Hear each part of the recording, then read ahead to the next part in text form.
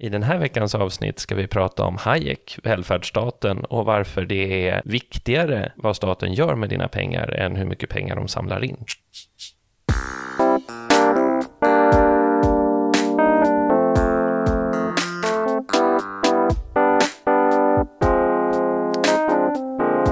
Då är det dags igen. Ett nytt avsnitt av Berg och Wernberg. Det är jag som är Andreas Berg. Och så här låter Joakim Wernberg. Joakim, vet du vem Claude Shannon är? Det vet jag. Eller vad kanske man ska säga. Det är väl till och med så att man kan kalla honom någon sorts urfader till mycket av den moderna informationsteorin. Ja, 2 riktigt viktiga papper förefaller han ha skrivit. Men det sägs att han skulle kunnat göra mer om han inte hade tramsat omkring så mycket i livet. Visste du det? Vad tramsade han omkring med då? Han försökte bygga en eldkastande trumpet. En mekanisk dator som skulle slå roulette. Han tyckte om att jonglera och festa och lyssna på jazz. Jonglerandet hade vi kunnat lägga åt sidan och festandet beror väl lite på. Men eldkastande trumpeter och jazz, det tycker jag känns som en habil del av en akademisk karriär. Eller hur? Och jag har lärt mig allt detta genom att lyssna på Tim Harfords podd Cautionary Tales, vars avsnitt Frittering Away Genius handlar om den här festliga Shannon-personen.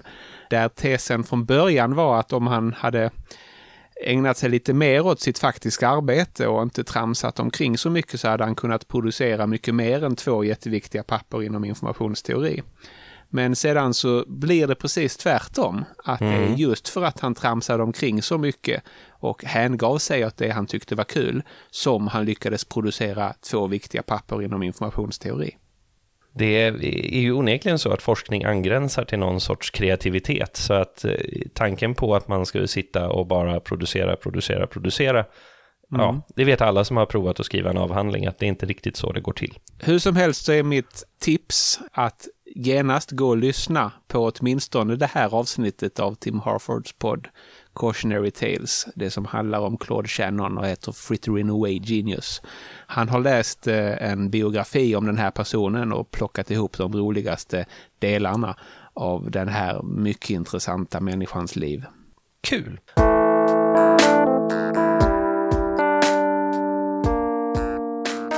Vad ska vi prata om idag, Andreas?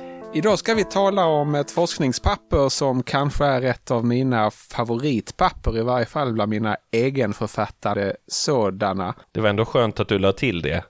Ja, annars kan det uppstå osämja bland medförfattarna. Ja.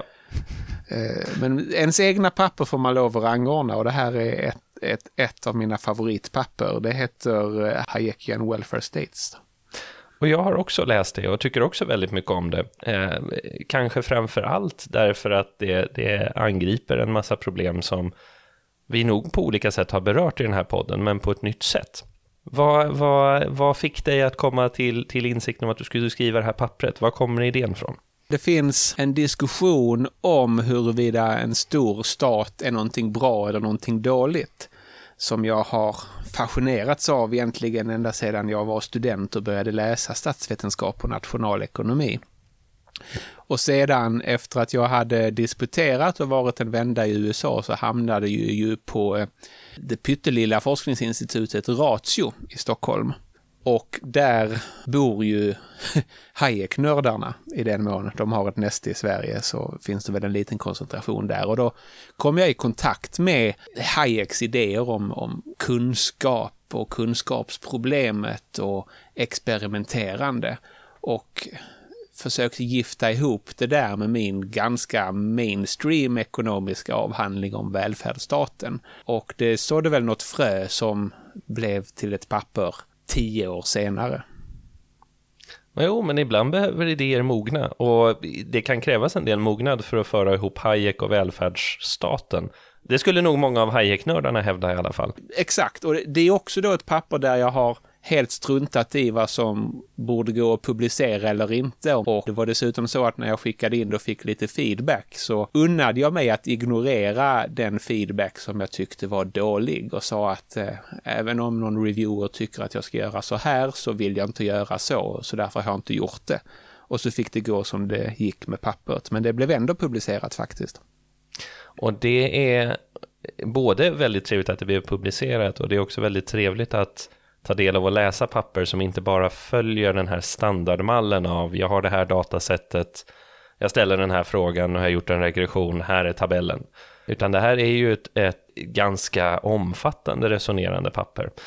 Du börjar med att prata om indexet för ekonomisk frihet och hur statens storlek spelar in i det. Och framförallt hur det har förändrats över tid mellan 1970 och år 2000. Det där tyckte jag var mycket intressant. Kan du inte berätta lite om det?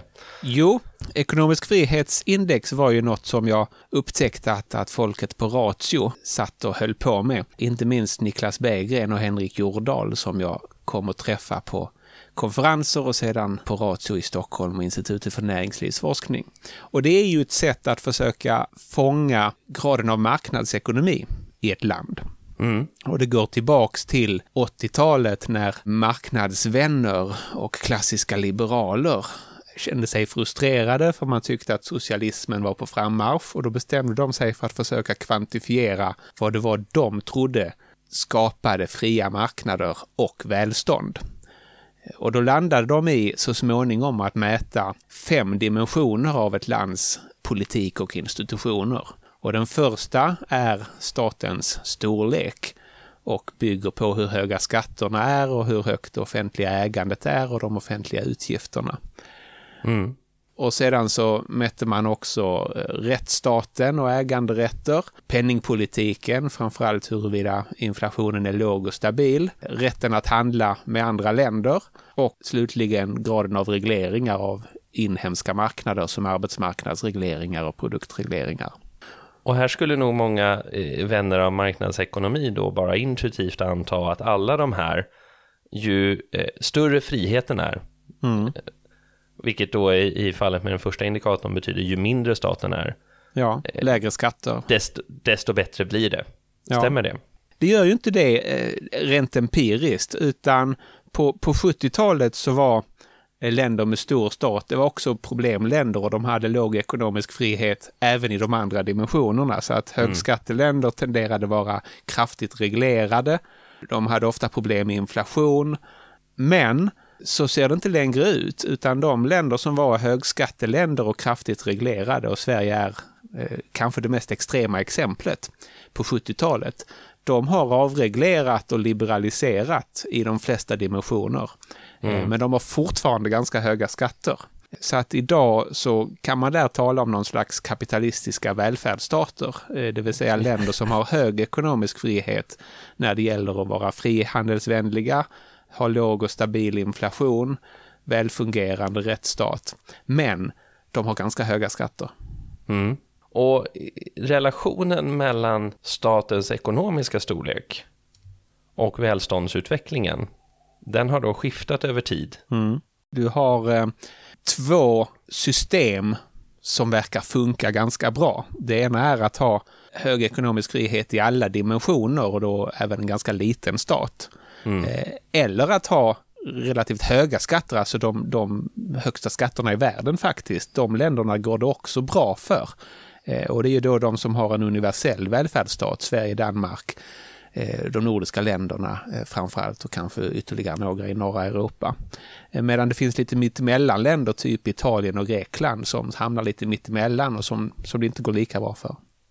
Det finns ju en viss risk att 1 eller 2 lyssnare har hjärtklappning av tanken på då att de stater som tar ut mest skatt går ganska bra. Men slutsatsen man ska dra här, därför det här funderar jag på när jag läste pappret också. Det finns ju 2 slutsatser man skulle kunna dra här, och jag vill påstå att båda är förhastade, eller åtminstone den ena är förhastad.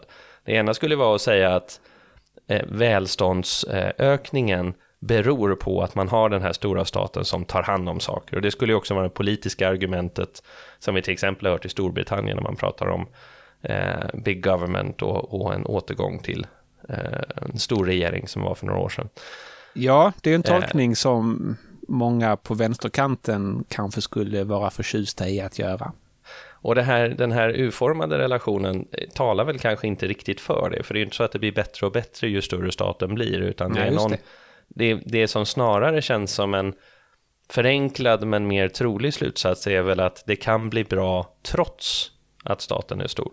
Precis, en stor stat behöver inte vara något skadligt för den ekonomiska utvecklingen eller för välståndsutvecklingen. Och det var ju det där som jag gick och grunnade på, eftersom det är många som instinktivt ryggar tillbaks, och dessutom så kanske de har fått lära sig att höga skatter skapar skattekilar och snedvridningar. Och då är de förvånade över att de länder som har högst skatter i hela världen ändå tycks ha en konkurrenskraftig ekonomi, och de är rika, de har högt välstånd i de flesta andra dimensioner. Och det är väl egentligen det här som jag gick och lurade på, därför att även om höga skatter skapar snedvridningar och skattekilar, så spelar det också roll hur man använder skatterna. Och den bärande idén i pappret är väl just att vad som är en stor stat är inte nödvändigtvis endimensionellt. Utan en stor stat kan vara mångdimensionellt, och jag nöjer mig med att dela upp storleken i 2 dimensioner. Och det är ju där Hayek kommer in i bilden. Precis, då lyfter du in Hayek. Och förklara då, vad menar du med en hayekiansk välfärdsstat? Vad är de här 2 dimensionerna som du väljer att plocka isär? Ja, en av de artiklar då som alla Hayek-nördar tyckte att man borde läsa skrev ju Hayek 1945, tror jag, On the use of knowledge in society. Jag tror att vi berörde det när vi diskuterade huruvida det var värt att läsa originalkällor. Ja, det är efter det avsnittet som jag ifrågasätter. Jag har en gång fått beröm för att jag skriver på ett sätt som påminner om Hayek, och jag trodde att det var beröm, men så här i efterhand så börjar jag förstå att det kanske inte var det. Ja, men det kan vi lämna därhen. Jag skriver förhoppningsvis bättre nu. Ja, okej, så du läste den artikeln, och det har ju jättemånga människor gjort. Ja. Och det är en sån artikel som de allra flesta tar med sig hisspitchen från artikeln. Och det är då att staten kan aldrig veta allt samtidigt.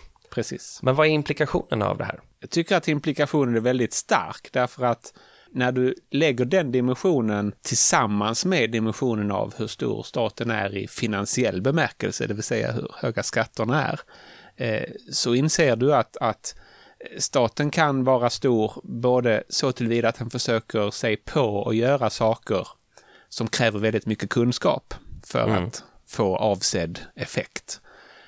Och den kunskapen kan staten inte ha. Och skulle man lyckas aggregera den till staten i form av beslutsfattare, tjänstemän eller politiker, så kommer den ändå att väldigt snabbt bli utdaterad, eftersom samhället förändras hela tiden, och då förändras det någonstans där de närmast berörda först får reda på förändringarna, och då är den centrala beslutsfattaren plötsligt efter. Och inte bara detta, det är en aspekt till som jag tycker är otroligt viktig att skjuta in här. Det är att det handlar ju inte om perfekt information, det handlar inte om att alla tillsammans har samma uppfattning om världen. Nej. Utan den kunskap Hayek pratar om är ju delvis motstridig. Den är fragmentariserad, men den är också motstridig, så det finns en massa människor som agerar på saker som man med någorlunda förnuft i efterhand kan påstå var fel. Men på systemnivå fungerar det ändå. Den är disparat och bitvis konflikterande, exakt. Ja. Och den andra dimensionen då är då mycket enklare, och den som man bestämde sig för att bygga in i ekonomisk frihetsindex, nämligen hur mycket av inkomsterna som kommenderas i den offentliga sektorn av tjänstemän och politiker. Okej, så vad du säger här är egentligen att vi kan ha 4 typer av stater då? Eller 4 typer av statligt agerande. Man kan ta in mycket eller lite pengar, och man kan göra saker som kräver mycket eller lite kunskap. Just det. Det skapas en fyrfältsmatris då. Den som är svårast att lyckas med är ju den som kräver både mycket pengar, eftersom den är dyr rent finansiellt, och kräver väldigt mycket kunskap för att få avsedd effekt. Det finns ganska många exempel på det där. När jag skrev artikeln så tog jag exemplet keynesiansk stabiliseringspolitik, alltså aktiv konjunkturpolitik, som går ut på att staten, när den märker att en lågkonjunktur är i antågande, inför lättnader eller subventioner som gör att företagen överbryggas över lågkonjunkturen och kan fortsätta producera i alla fall. Och då går det åt väldigt mycket pengar, Men det krävs också enorma mängder kunskap för att staten ska veta var i konjunkturcykeln man är. Och man skulle till och med kunna gå så långt som att säga att det kan staten och ingen annan heller faktiskt veta förrän man i efterhand tittar på statistiken. Och olika branscher kommer beröras olika. Och olika branscher kommer att uppfatta det olika och dessutom faktiskt vara i olika situationer, och det är svårt för staten att veta det där. Vilket då gör att det är väldigt lätt att man misslyckas och att det då blir ett dyrt misslyckande, och det finns det ju jättemånga exempel på. Och Sverige på 70-talet, när man hade sysselsättningsgaranti i varvsindustrin och fordonsindustrin och devalverade flera gånger för att hålla Sveriges exportföretag konkurrenskraftiga, är ju ett bra exempel på hur svårt det är att lyckas med detta. Och de andra typerna av stater då? Då kan man ju ta något som ligger lite närmare ditt område, nämligen när staten tar på sig att försöka uppmuntra innovatörer och ny teknik. Det brukar ju inte gå så bra. Nej, och det är väl ett exempel då på statliga åtgärder eller politiska åtgärder som flyger lite under radarn när man bara tittar på hur mycket skattemedel som går åt. För de är ju sällan särskilt dyra rent finansiellt. Och oftast utspridda på en massa små aktörer och institut och aktörer och verk och annat som ska uppmuntra en det ena och en det andra. Ofta vällovliga syfte som hållbar utveckling och annat. Men det är väldigt svårt för staten att veta vilka företag som är konkurrenskraftiga och kommer att vara det i framtiden. Och det är dessutom så att det finns en rad selektionsproblem, därför att de företag som lägger tid på att söka statliga bidrag är sannolikt inte de som har en konkurrenskraftig affärsidé. Så staten kan ställa till med ganska stor skada även om den inte är dyr rent finansiellt. Det där är något jag har tänkt vi ska prata om någon gång med industripolitik och aktiv industripolitik. Men det kvalar ju definitivt in i den här matrisen. Om vi sedan tar då exempel på statligt agerande som kräver lite kunskap. Vad kan vi prata om då? En del saker är ju inte så svåra att gissa sig till, som att människor vill lära sig läsa till exempel, eller ha mat när man är fattig, eller ha pensioner när man blir gammal. Och det betyder att staten, i den mån man håller sig till de områdena och dessutom utformar programmen på ett sätt som tillåter människor att göra på lite olika sätt utifrån deras unika preferenser och behov, ja då kan staten faktiskt ta på sig även en del uppgifter som blir ganska dyra finansiellt, men som ändå lyckas någorlunda bra. Och då har vi då till exempel ett offentligt pensionssystem som blir väldigt dyrt i rent finansiell bemärkelse. Men om det är någorlunda smart utformat så ställer det inte till med någon skada, därför att de flesta människor vill faktiskt omfördela en del av sin inkomst från tiden då de arbetar till tiden då de är gamla. Och det staten behöver veta för att lyckas med det där är hur mycket folk tjänar och hur länge man förväntas leva och när man går i pension. Så det är lite enkel statistik som kan byggas in i ett Excel-ark, och hux flux har du ett någorlunda fungerande pensionssystem. Det handlar ju inte bara i det här fallet om att staten inte behöver särskilt mycket kunskap relativt andra typer av åtgärder för att driva det här systemet, utan det handlar ju också om att folk kan få ha sin egen uppfattning och de kan till och med få ändra sig. Det här visste faktiskt inte jag, men om jag förstår det rätt så var det ju så att man kan välja att gå i deltidspension och jobba lite, och man kan sedan ändra sitt val fram och tillbaka.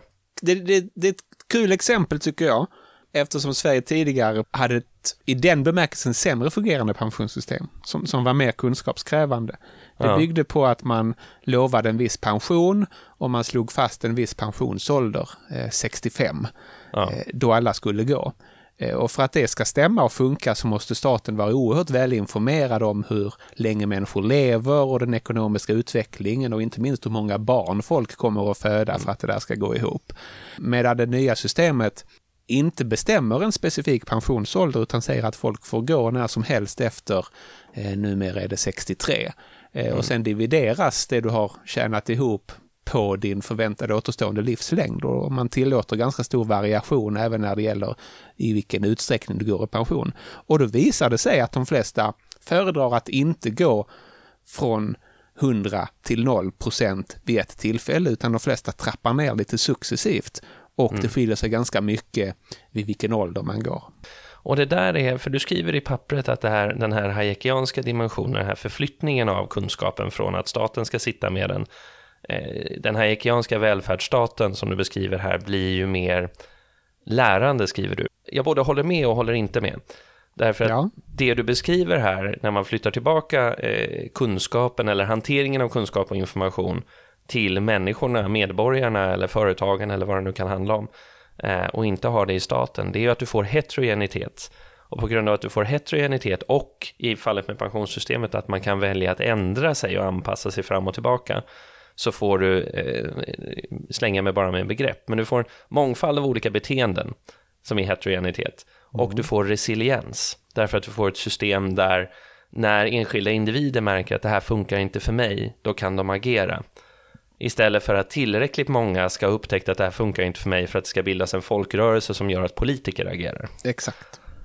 Och då får du lärande, men du får lärande på individnivån. Precis, man kan lära sig av andras både vettiga beslut och misstag och man kan inspirera varandra.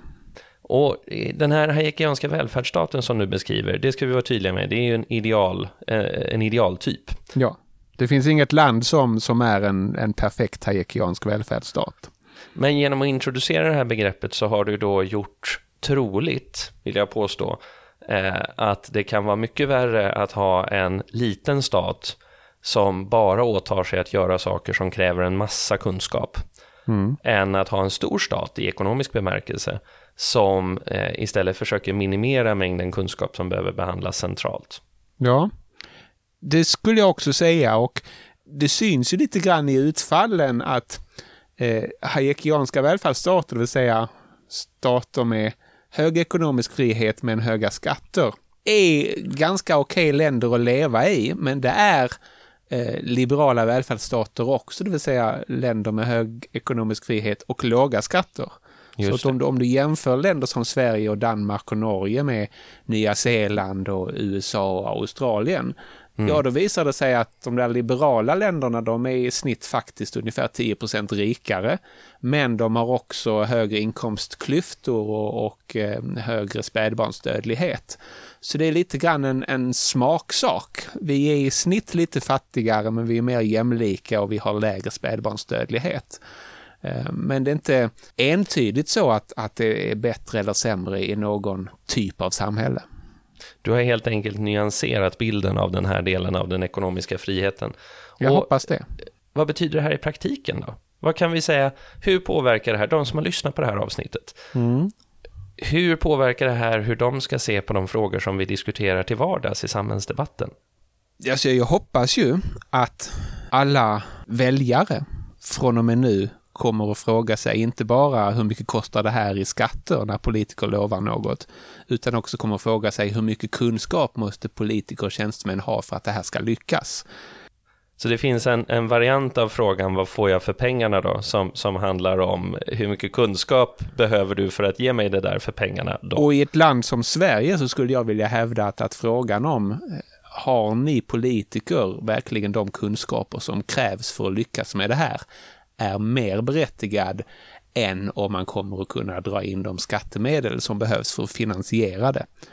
Och pandemin erbjuder väl ganska många exempel på detta. Jag tänkte säga valfrihetsdebatten. Vi pratar i skrivande stund om skolköer, och det här i valfrihetsdebatten har någonstans fastnat i huruvida vi har köer i systemet eller inte, och det förstår jag inte riktigt varför. Men hela tanken med den svenska välfärden att kunna ha offentlig finansiering eller kanske semi-offentlig finansiering och privat utförande eller blandat utförande är väl i allra högsta grad ett sätt att minska hur mycket kunskap som behöver behandlas centralt. Och skapa förutsättningar för lärande när olika utförare och producenter experimenterar med erbjudande för att se vad det är människor gillar och tycker om och trivs med och vad som funkar. Just det. Här vill jag ju för sig påstå att här skulle då vara en av de saker som tydligast visar att Sverige absolut inte är en hayekiansk välfärdsstat. Vi har lärandet på individnivå. Det vill säga vi skapar den här valfriheten som ger utrymme för heterogenitet som kan skapa resiliens. Men jag vill påstå att givet förutsättningarna så har vi förvånansvärt lite lärande på systemnivå. Alltså hur bygger vi kunskap om hur människor gör sina val som gör att våra politiker bättre förstår både vad väljarna vill ha och hur systemet som helhet funkar. Det är en intressant spaning, Jocke, därför att jag är orolig för att du kan ha rätt. Men då vill jag påminna om att Sverige var ganska bra på att lära sig även på systemnivå. Pensionsreformen, skattereformen, många valfrihetsreformer kom nog till stor del för att vi lärde oss att det inte funkade att ha det på det sättet som vi hade det tidigare. Även den misslyckade industripolitiken och varvstöden och annat lärde vi oss av. Så vi var ganska bra på att lära oss av våra misstag. Du har helt rätt, men Sverige lär sig lite som en naturvetare på gymnasiet. Det händer ingenting. Det är prov imorgon så jag måste plugga i natt. Ja, möjligen så. Det är lite så lärandet sker. Det jag efterlyser är intresset för att lära sig om det samhälle som man förvaltar. Ja, du lägger ribban högt. Det är möjligt, men det är också därför att jag vill höja ett varningens finger kopplat till detta. Jag tror jag har nämnt det förut, men Viktor Meyer-Schönberger som är en välkänd debattör och forskare om internetfrågor och har skrivit mycket om integritet och så. Han skrev en bok om Reinventing Capitalism där han förklarar att big data nu gör att vi inte behöver prismekanismen längre. Och har vi inte fått våra ekonomlyssnare att sätta i halsen än så gjorde de nog det nu. Men det han tangerar här, det är någonting som jag också tror att vi kommer att se vad gäller hur stater hanterar information. Vi pratar mycket om smarta städer och smarta lösningar och smarta system nu. Därför att vi ska hämta in all den här kunskapen. Och då finns det intuitivt eller implicit inbakat i det här en idé om att nu ska vi ta oss förbi det här hayeckianska kunskapsproblemet. Och det är just därför jag också vill trycka på att det här hayeckianska kunskapsproblemet handlar inte bara om att kunskapen är utspridd utan att den också kan vara motstridig och behöver vara det för att systemet ska funka. Just det. Vi behöver bli mycket bättre, vi behöver sätta ribban för lärande mycket högre. Och vi måste akta oss för dem som kommer att säga att de ska göra den smarta staten, där teknik då ska lösa det kunskapsproblem som du utmålar i den hayeckianska välfärdsstaten. Jag håller med. Då återkommer vi. Tack för att ni lyssnat idag.